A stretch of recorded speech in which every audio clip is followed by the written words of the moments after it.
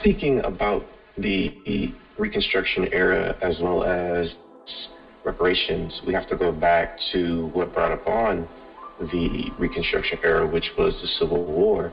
And for Black History Month, we want to recognize two Black history figures, heroes, and American patriots who are not recognized enough.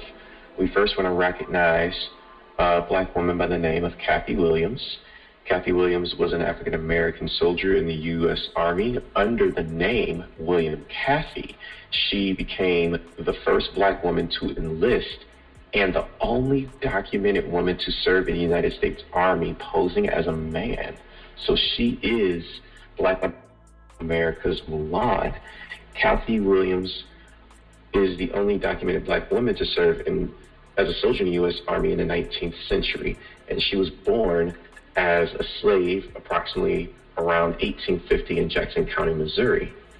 She, in 1861, served as a cook and washerwoman for the Union Army officers and remained in the Army throughout the Civil War, serving at Little Rock, Arkansas, New Orleans, and Shreveport, Louisiana, and Savannah and Macon, Georgia.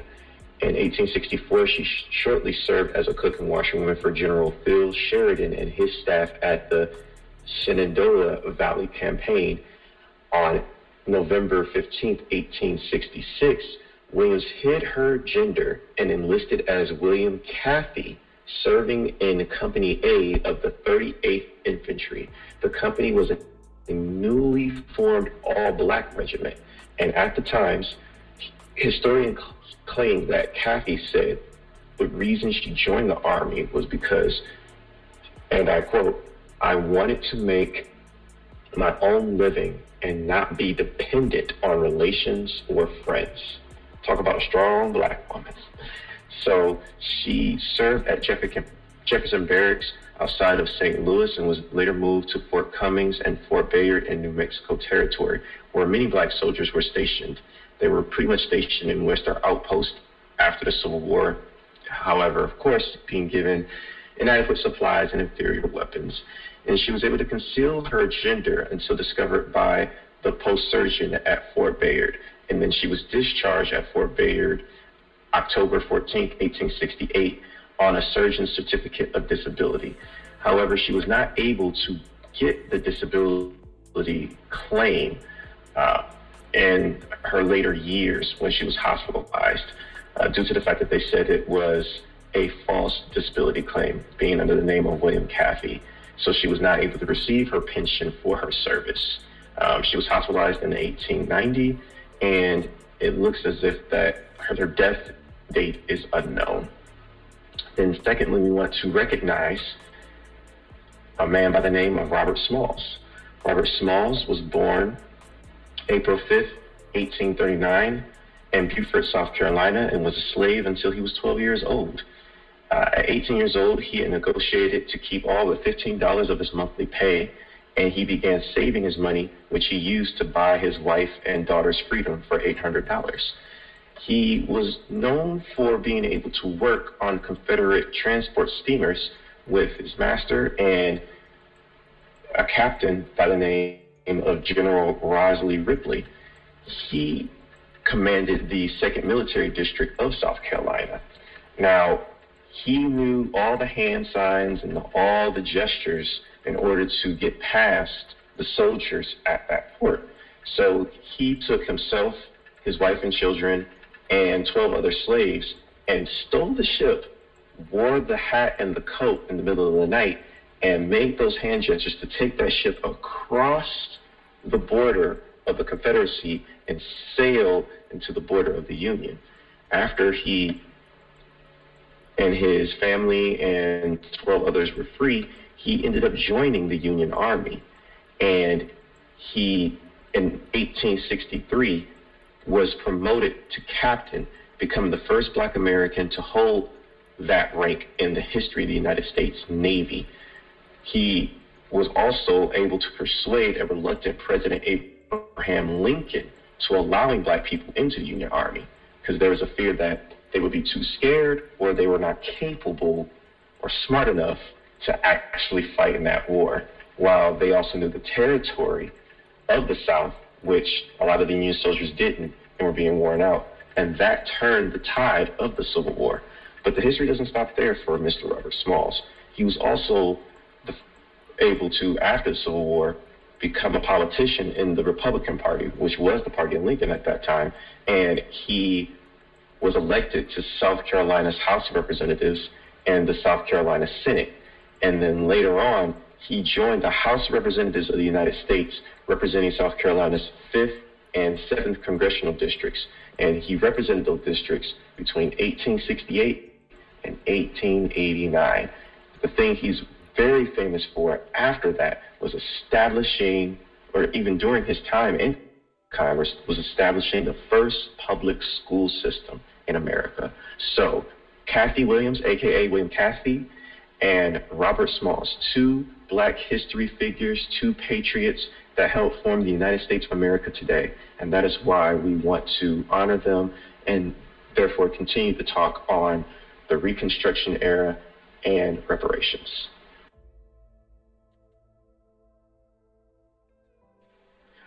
Welcome to Third Paradigm. We are your hosts. I'm Clarity, and as always, with me is Nuance. Third Paradigm is a digital third place, which is where people practice the art of conversation. The host and guests come from all backgrounds and different ways of thinking. We at Third Paradigm will discuss ideas and facts of life with respect while pushing the envelope. Full disclaimer here, hosts and guests will share their opinions. The opinions of our guests are strictly their own and do not represent the opinions of Third Paradigm. However, when we, the hosts, share facts, we will back them up with evidence. If we are wrong, we will make it right as soon as possible because we believe in practicing integrity. Welcome to Third Paradigm. So, Clarity, what is our episode today for Black History Month? Well, we're going to be talking about reparations today, and before we begin, we'd like to take the opportunity to thank our guests who are participating for our episode today. We have Dwight, Brittany, and Dan. Awesome. Thank you, guys. Yep, we definitely, it's going to be an interesting topic, reparations, because that also ties into the other part of the topic, which is the Reconstruction era, and that's an interesting time in American history, and I think it's worth exploring. So, I think that's awesome. Do you mind going over the ground rules, Clarity? So for clarity, let's go over some house rules in our structure this evening.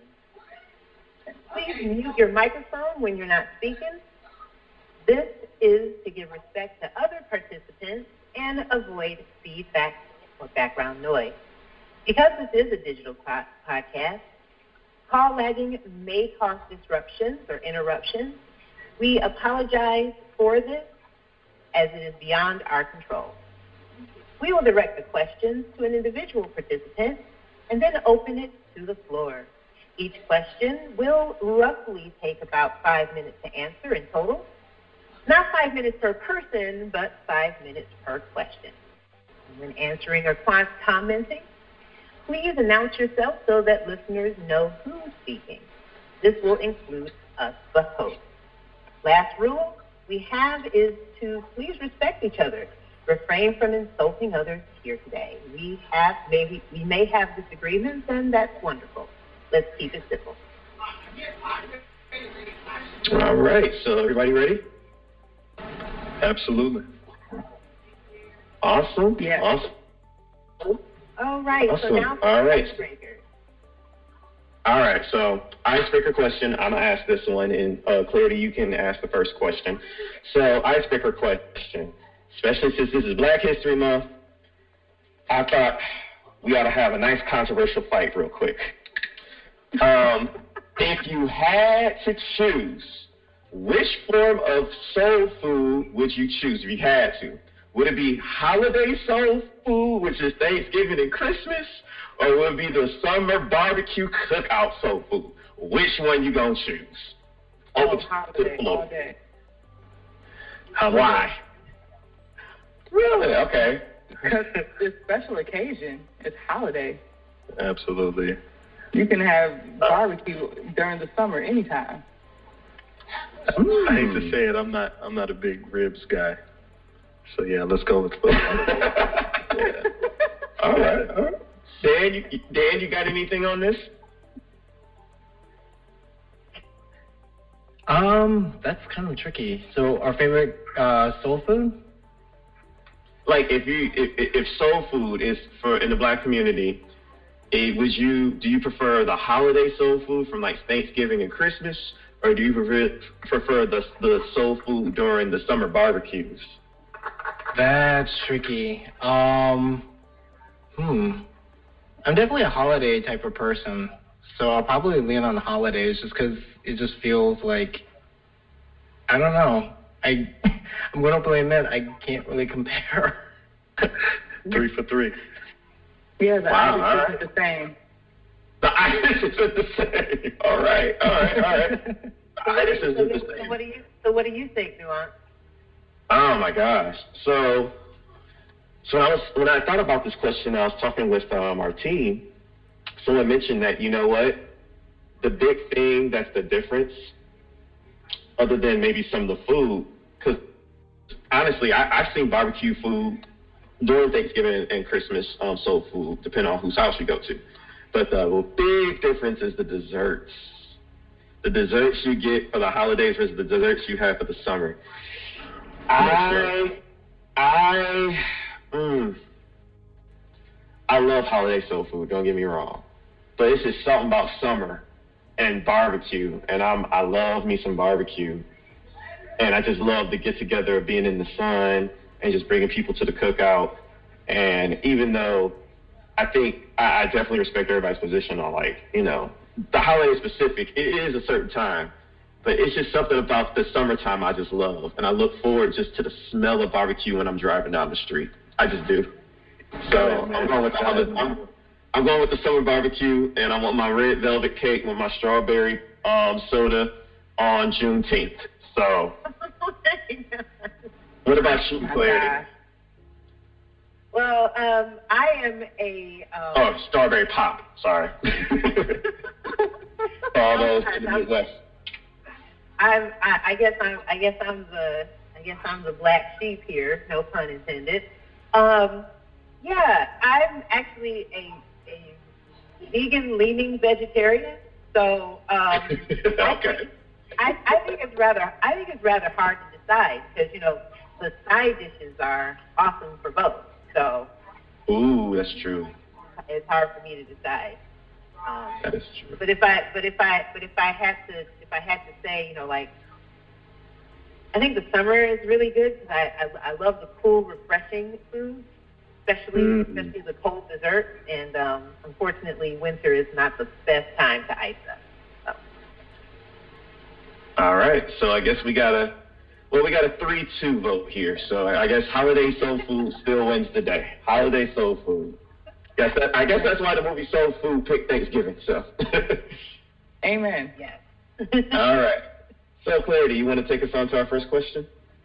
Oh, not a problem. I'm gonna push this over to Manifest. Dwight, what have you been taught about the Reconstruction era history from your schooling experience? All right.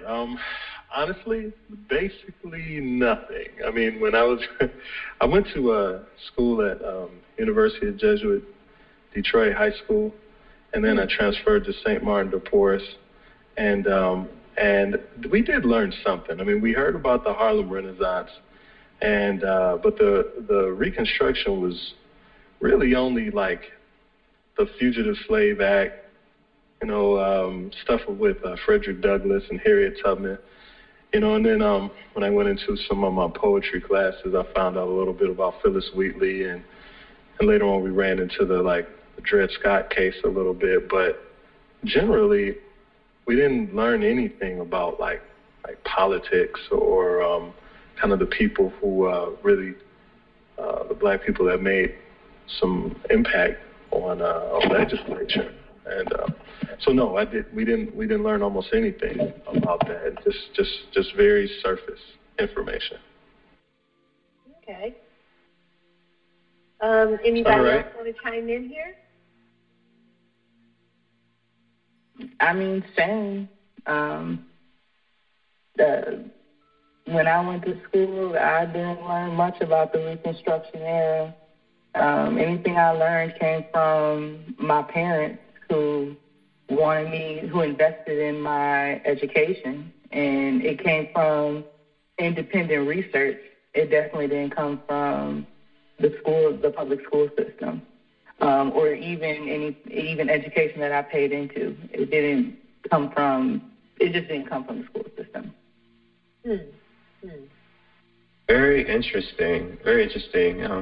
Well, there's about a few more minutes left on this question. If anybody else has anything to add. Yeah, Dan here. I grew up in a very, very white community. So when we discuss the Reconstruction era, I'm going to be honest, it feels like it was like a jump. Like, it was almost like the way that I can recall it growing up was they would talk very in depth about the slavery, and then the freeing of the slaves, and then the Reconstruction era almost kind of like sped through. Like, I remember very little about that time period, and then it just jumped right to like World War II, and that's where they focused most of their energy on, was World War II. And there wasn't a lot. It was like I was mentioning, it just felt like it just skipped over. Okay. Well, that leads into our next question, actually, which is number 2.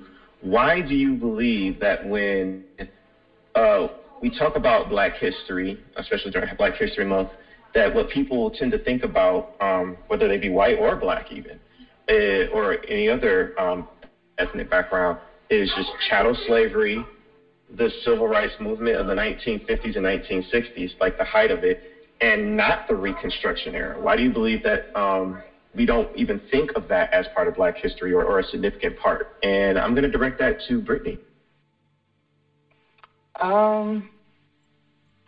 Well, I think the Reconstruction era was an era of accountability for this country.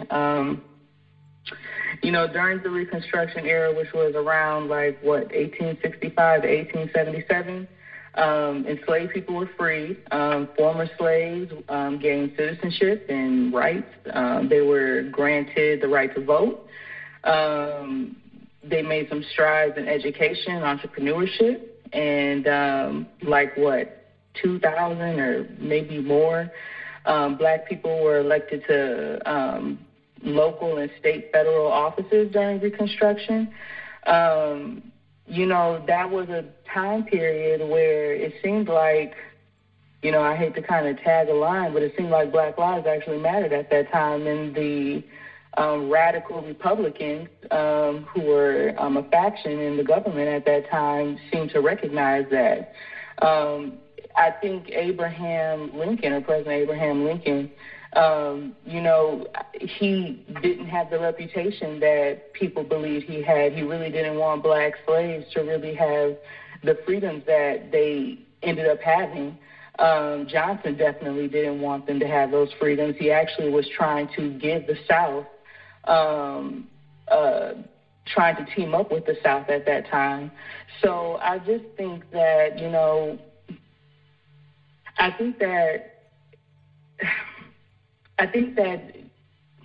just think that we just didn't have I think that the Reconstruction era just showed that we didn't have the reputation that we thought we had. And I think that our history has, has just kind of a red herring. And I think that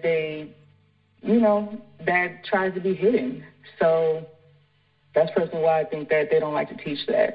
And then plus what happened after, the Reconstruction era, I think that when you see the potential of what Black people can do, especially when we can pull ourselves up from our bootstraps, I think that, or from our own bootstraps, I think that history does like to be hidden for many reasons. So, yeah, that's my 2 cents on that. Thank you for that. I appreciate that. Anybody else can go in? I've got a couple minutes.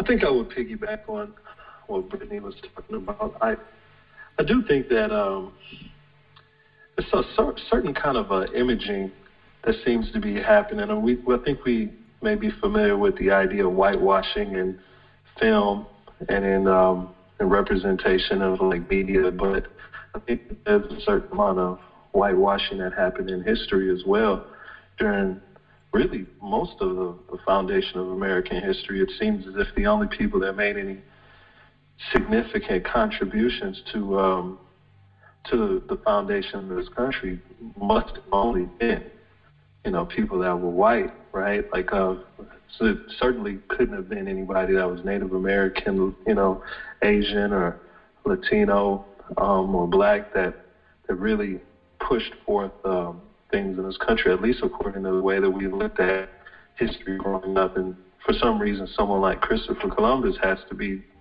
just absolutely paramount in our historical text. I think those kind of things were why. I think that for us to not notice that in just a matter of 2 or 3 years, there were people who went from slavery to being completely educated to the point of where they gained doctorates and got a chance to actually be a part of creating legislature, and just in a matter of years, and less than 5 years. If anybody gets a chance, they could look up John Rock, like the abolitionist, and you'll find out how many amazing things that this individual did. But anyway, I think that's a part of kind of how that kind of happened. I don't think it fit the imaging and the story that people wanted to tell about American history. I think that's why.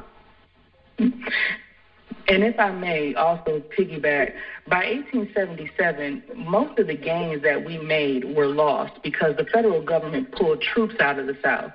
There was a lot of backlash for that because there was racist legislation that effectively stripped blacks of their constitutional rights again, passing a bunch of racist legislation. So, and restricted us again with a bunch of voting laws.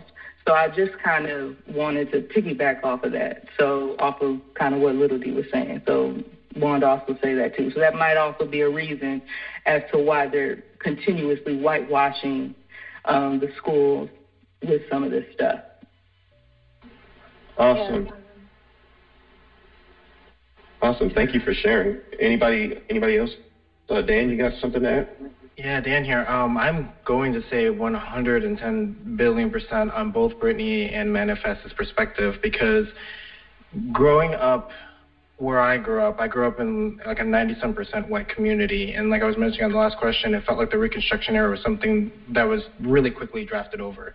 And if I was to take a guess, looking back on why did we skip so quickly through that era, I think in large part it's the implicit bias with white community, especially because like both Brittany and Manifest were mentioning how history is very much whitewashed. The narrative doesn't even start in Africa. When we talk about the history of Black history, they don't even mention even Africa. They immediately go into the colonization, then into slavery, and then, like the question was saying here, talking about the 1950s and 60s. I think part of the reason is because that narrative shows thing good, thing bad. I'm going to put it that way. White people are able to say slavery was terrible. Look at how bad they were treated and the emotions run and all that. And then once they get to the 1950s and 60s, see how the same people, it's always Rosa Parks, it's almost always MLK, and it shows this whole, like, they rose up from the ashes of slavery and now they have rights and all that. And that narrative sells in white community because of the fact that they're able to look at thing bad, slavery, thing good, civil rights, and not challenge themselves and say, well, what about the people who built themselves up in communities? What about the communities that brought themselves together and was like, let's start pushing forward for our own sake? It's almost like, how does it relate to white people? And that's kind of like how I almost kind of see it. It's that implicit bias. Like, we don't want to we don't want to glorify all these other groups of people. We want to like focus on like this was a bad time and this was a wonderful era. That's why a lot of times people keep harking back to civil rights as if racism doesn't exist anymore. So it's almost like a very, very whitewashed fantasy way of looking at American history. And it leaves out so many other communities in that narrative. I do want to ask a quick question. Do you think that it may be that white Americans who are living in a more present time, do you think that it has a lot to do with the shame of the fight for slavery by the South? You know, they did descend from, or I should say, they seceded from the Union. So, and they did that for the sole purpose of, or at least for the main purpose of keeping slaves. And that makes the notion of Reconstruction darker. Like, do we think that the current generation of white people are ashamed? Well, that generation then are ashamed. Well, I'm asking, do you think that they brush over it because they know exactly what the Civil War was for? That's a good question. And they don't want to address that part of the history. Okay, so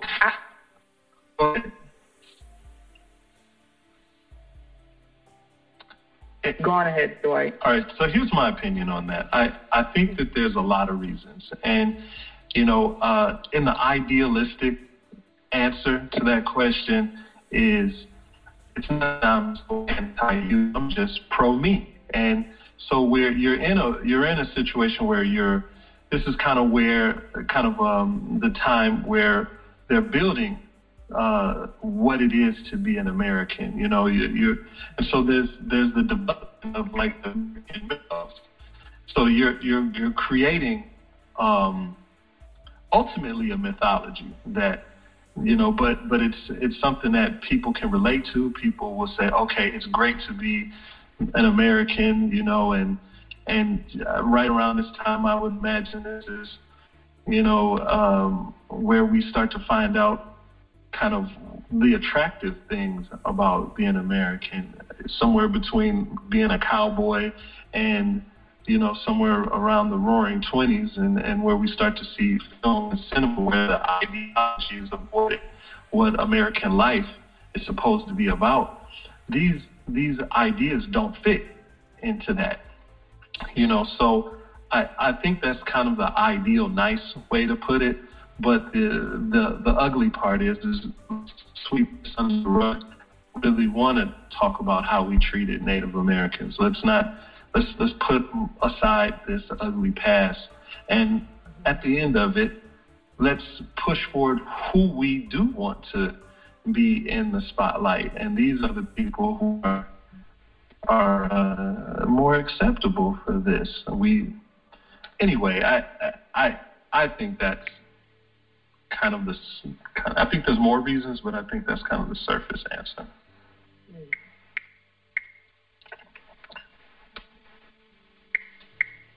Awesome. And real quickly, Brittany, you said you had something to answer to that question.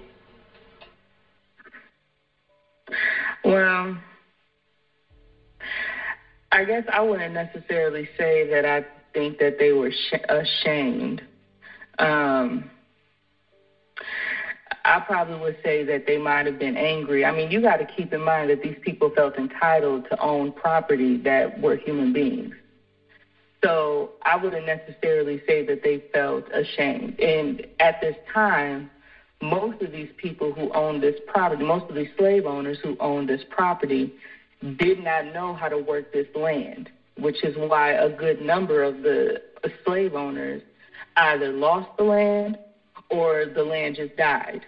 So I wouldn't necessarily say that they felt maybe shamed. I think they felt angry. They were angry at their government, and they committed treason. So I wouldn't necessarily say that. Or I wouldn't I guess I just wouldn't see it that way. I wouldn't necessarily say that or see that they were. I wouldn't see it as shame. I see it as angry. I see people rising up against the government as angry, which is why both President Abraham and Johnson were so quick to forgive them. They were like, hey, both of them were saying, hey, I'm willing to offer you a deal of some sort to get you guys to relax. So, I mean, they weren't even willing to punish these guys. So now, who was it? Representative Stephen Thaddeus, I think his name was. Now, he was willing to punish all of them. But not the two, not President Lincoln or Johnson. Neither one of them was going to punish the South. So that's why I'm like, I don't really know.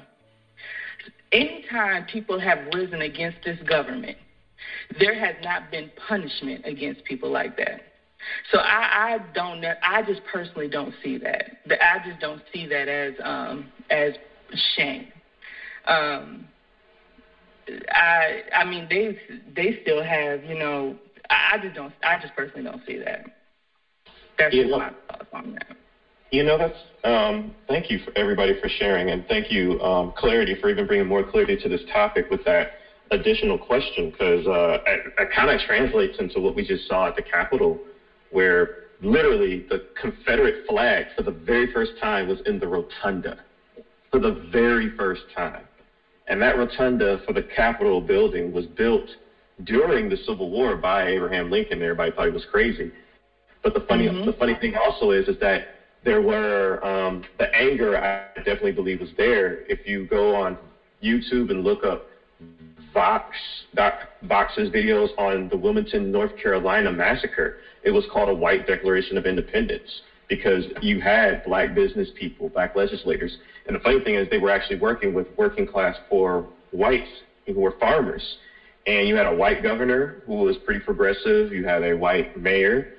And this is the Fusion Republican Party, and they just destroyed the Redeemer Dixiecrats, who were the slaveholder party at the time in 1890 all the way through. And they had a violent rebellion with dynamite and a bunch of Tommy guns.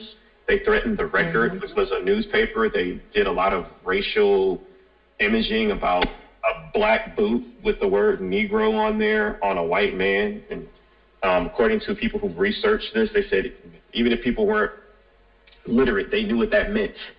And there was just stories about, hey, there were white women saying, hey, if this helps save white womanhood, lynch an N-word every single day, 1,000 of them if you have to. And there were a lot of people killed. There was a violent takeover of Wilmington, North Carolina, and that happened all throughout the South. So, well, that leads us to the next question. Why is it good to further explore and promote the Reconstruction era of Black history and to present this era as a crucial part of the American story? And I believe, Brittany, you wanted to take that. Well, and just to correct myself, his name is Thaddeus Stevens. That was the representative's name. Thank you. Thank you for that. I think it's important because it gives you an entire picture. I think anytime you have an imperfect picture of history or an incomplete picture of history, it leaves your view skewed. And I think anytime you don't have all the information and you're trying to relay it to somebody, or if you're trying to learn something, you're never going to. I just think you need to have the full picture. There's no other way I can simplify that. I think that's a simple question that deserves a simple answer. You just need to have the full picture. And I think the only way to understand thyself is to know thyself. So, that's the best answer I can give that one. Awesome. Anybody else want to get in? Sure. I think it's because Black history is American history. Native American history is American history. Latino and Asian history in America is American history, and if you deny that, you are disregarding the things that make us who we are. We really don't have an understanding of what this country is without an understanding of how these things came to pass.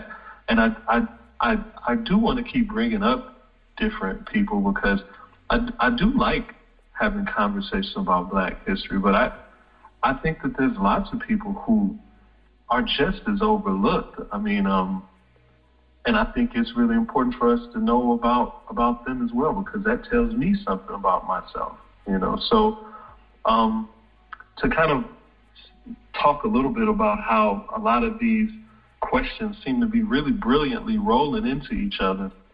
We were kind of talking about some of the things that happened at the Capitol recently.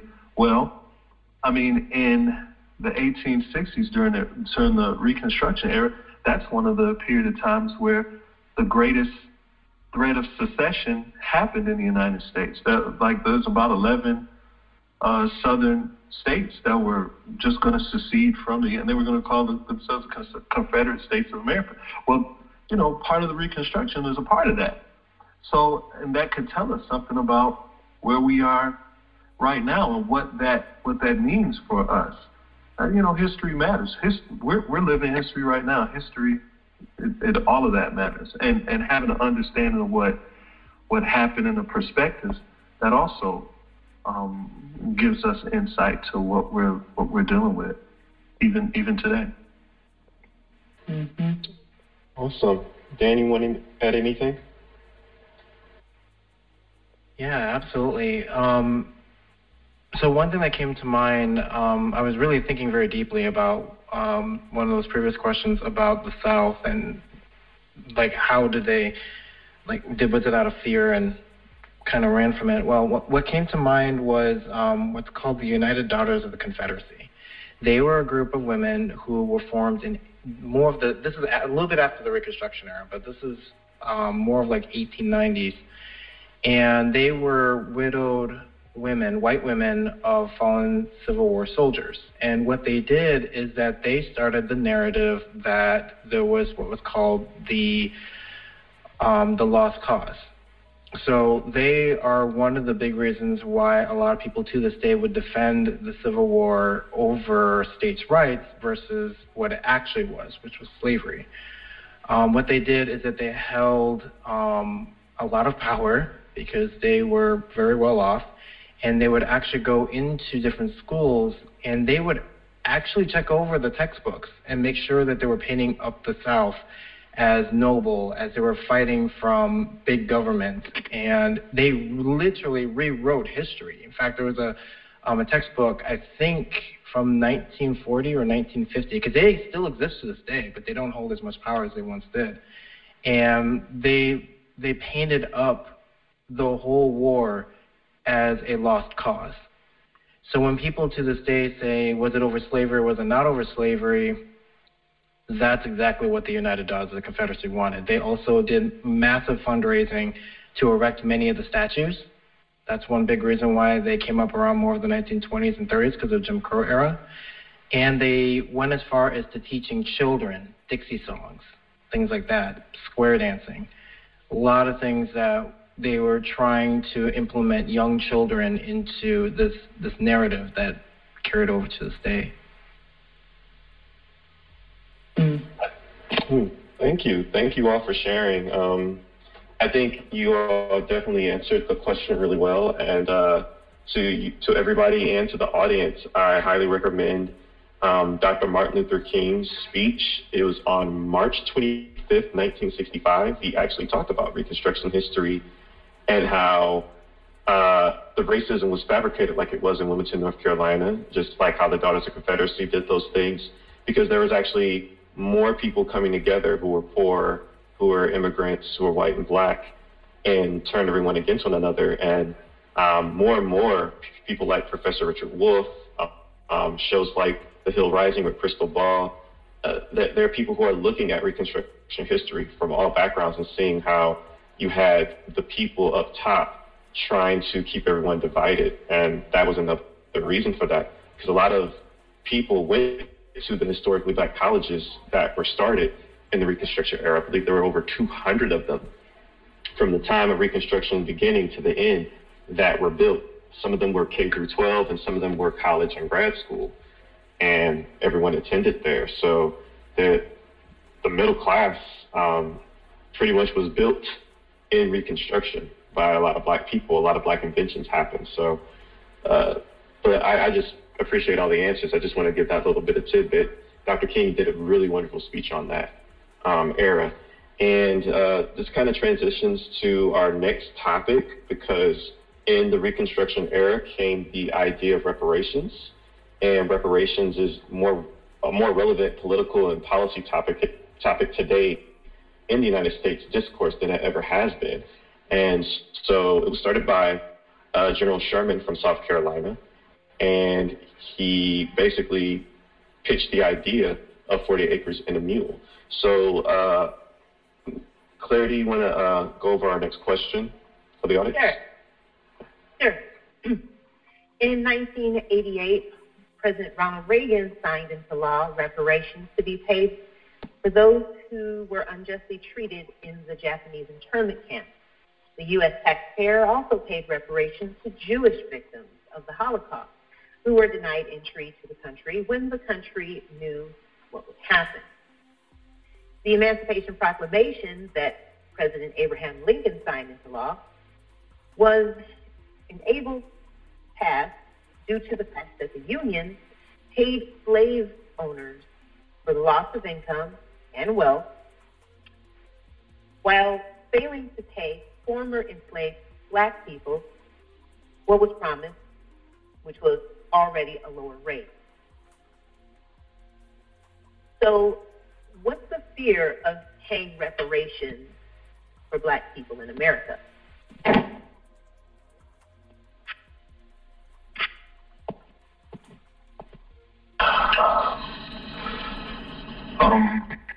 Brittany, would you like to go? I have something to say.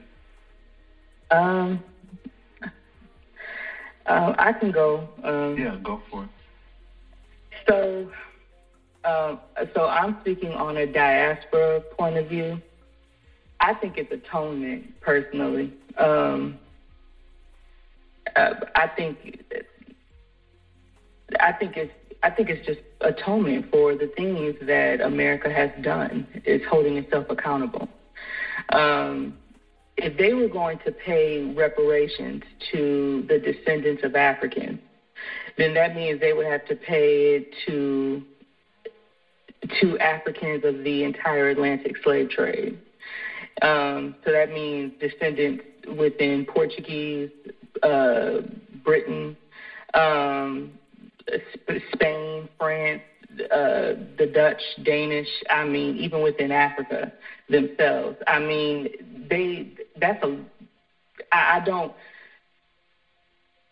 To simply answer the question, I think it's atonement.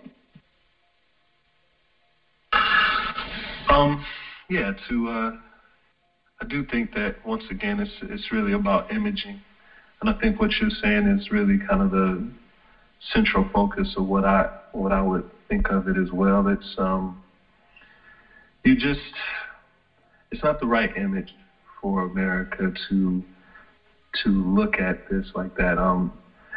Once you're fabricating kind of like the American mythology, they romanticize manifest destiny and kind of how the West was won, which is the slaughter and rape and kind of a complete destruction and obliteration of a whole race, community, and people.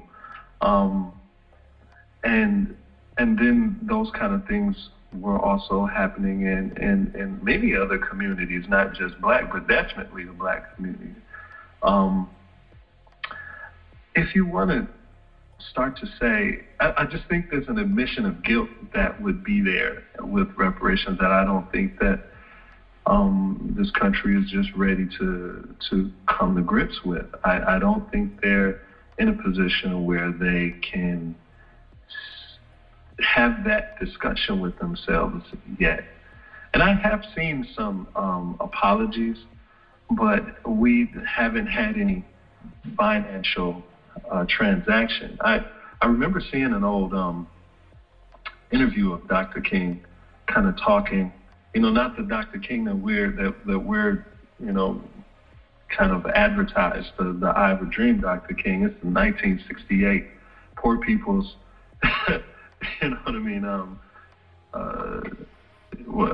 campaign Dr. King, where he's kind of talking about how Congress is giving away millions of acres of land, to help white peasants from Europe, and they're giving land grant colleges with government money, teaching people how to farm, and providing county agents and mechanizing people's farms, and providing low interest rates to these groups, and federal subsidies, and but none of that was offered to the black communities, and so I personally, I still feel like 40 acres and a mule falls far short of really what it is that would be beneficial to a community so ravaged by just poverty and just kind of, something of a economic desolation, and kind of how people even see themselves in this society. I would tend to extend that also to Native American groups. I feel like that they're also overlooked in this right. But that's how I feel about that. Just to give a little pushback follow-up, so why are they afraid to do it for black people, though they've done it for all the other groups that you just mentioned? Like that was mentioned in the beginning of the question, but also, like you said, Dr. King talked about how they did it for the European peasants that came over here. And anybody can jump in on that one. Like, why are they afraid to do it for us? Yeah. I don't know if it's so much that they're afraid. I don't think they feel like they have to. I mean, I don't think they feel like they have to. I mean, is that necessarily that they're afraid? I mean, I don't really feel like they have to. I mean,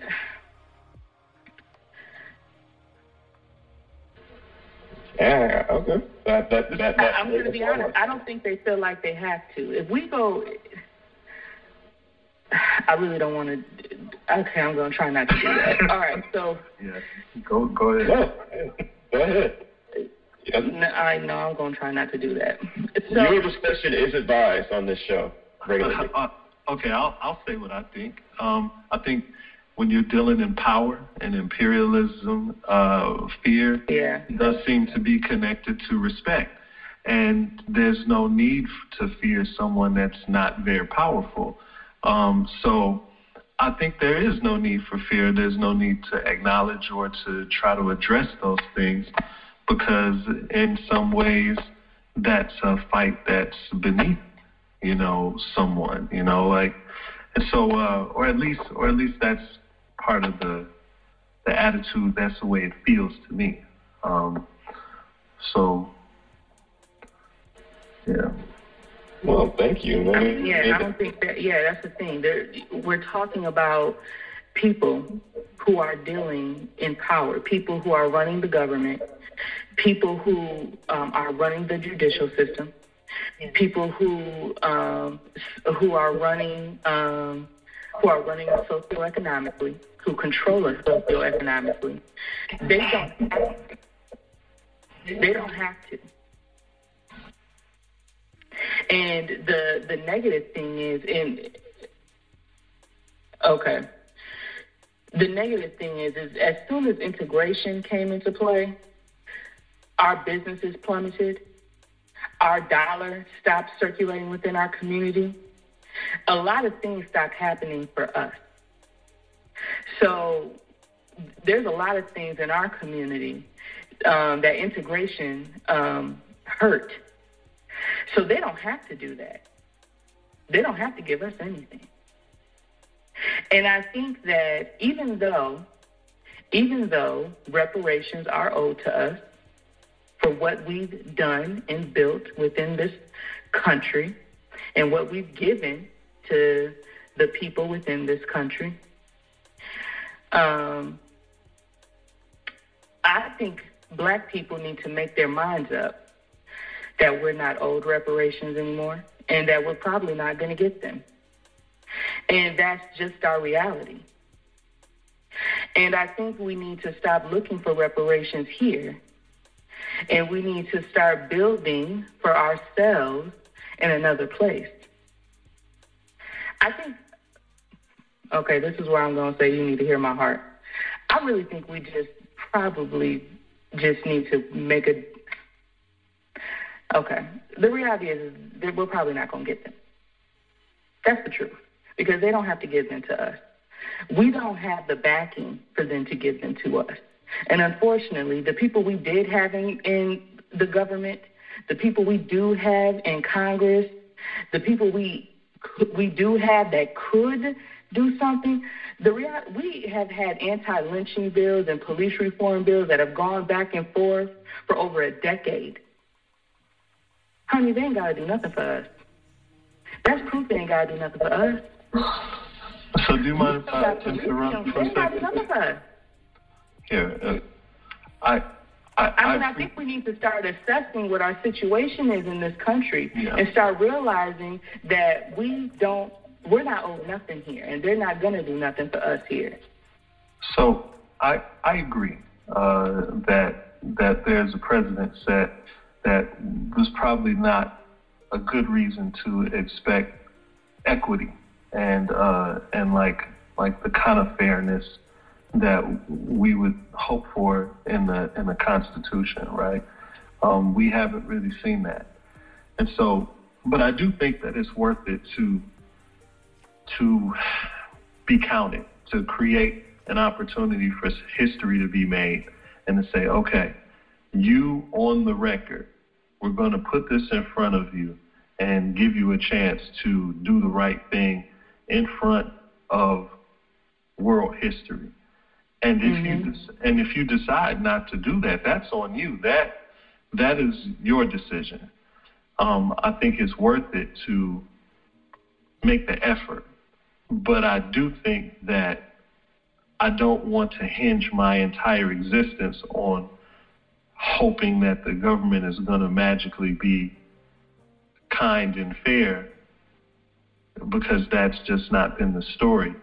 That's a foolish thing to expect overall, and I do think we need to have an alternate plan for ourselves. I mean, and the reality is that we have the potential to do it ourselves. We have built our own communities ourselves, successful. We've done it multiple times. We have built our own successful communities ourselves. Grocery stores, banks, successful businesses, and they've been bombed. They're in the history books. It's gone down in history as some of the most bloodiest massacres. Or just something just so happened to be a part of city planning, where it just so happens to be a place in Chicago, or a place in Tulsa. Or Black Bottom, Detroit, actually, where they built 75. Right. I've heard about that too. But they just built 75 right in Black Bottom. And it'll just pave right through the business districts of these communities, and suddenly that's been wiped out, and then it splits the community from the left to the right. It's a rough situation, but I think I've lost the question. Maybe we could get back on topic.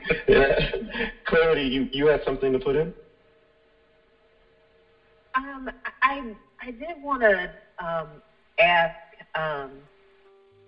when we talk about the Jewish victims of the Holocaust, and we talk about the Japanese citizens and the internment camps. We're talking about like snippets of history, with a culture where, over maybe the course of a decade or so, these victims have been mistreated. But we're talking about essentially, centuries of injustices done to the Native American and for our intents and purposes tonight, the African American, people. And I want to pose this question. Do you believe that has anything to do with it? Considering that there's been sort of a very, very there's been a tremendous head start that was caused by slave owners that really makes it rather difficult to economically catch up as far as that goes, and then also to historically catch up, considering that this is a centuries old problem. Dan, do you have anything with that? No, I think everybody summed that up beautifully. I actually have nothing I can contribute to that one. Okay. Anybody want to take the sub-question?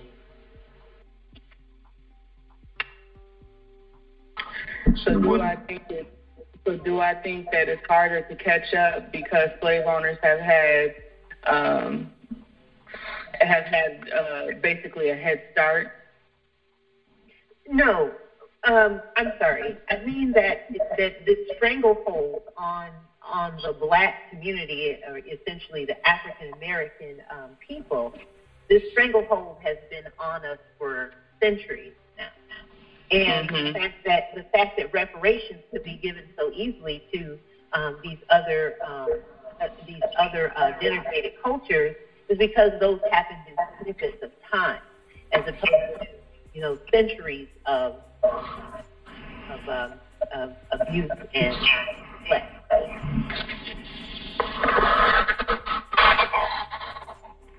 This is such a. Do you think that could contribute to the fear of paying reparations? And now it's just maybe the snowball has gotten to be too large. Maybe this is now a boulder.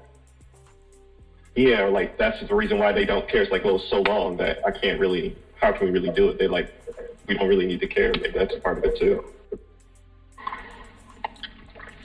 I'm so numb to the idea of reparations for some reason. And it's not because I don't think that it's important. And it's not that I don't think that there's value there.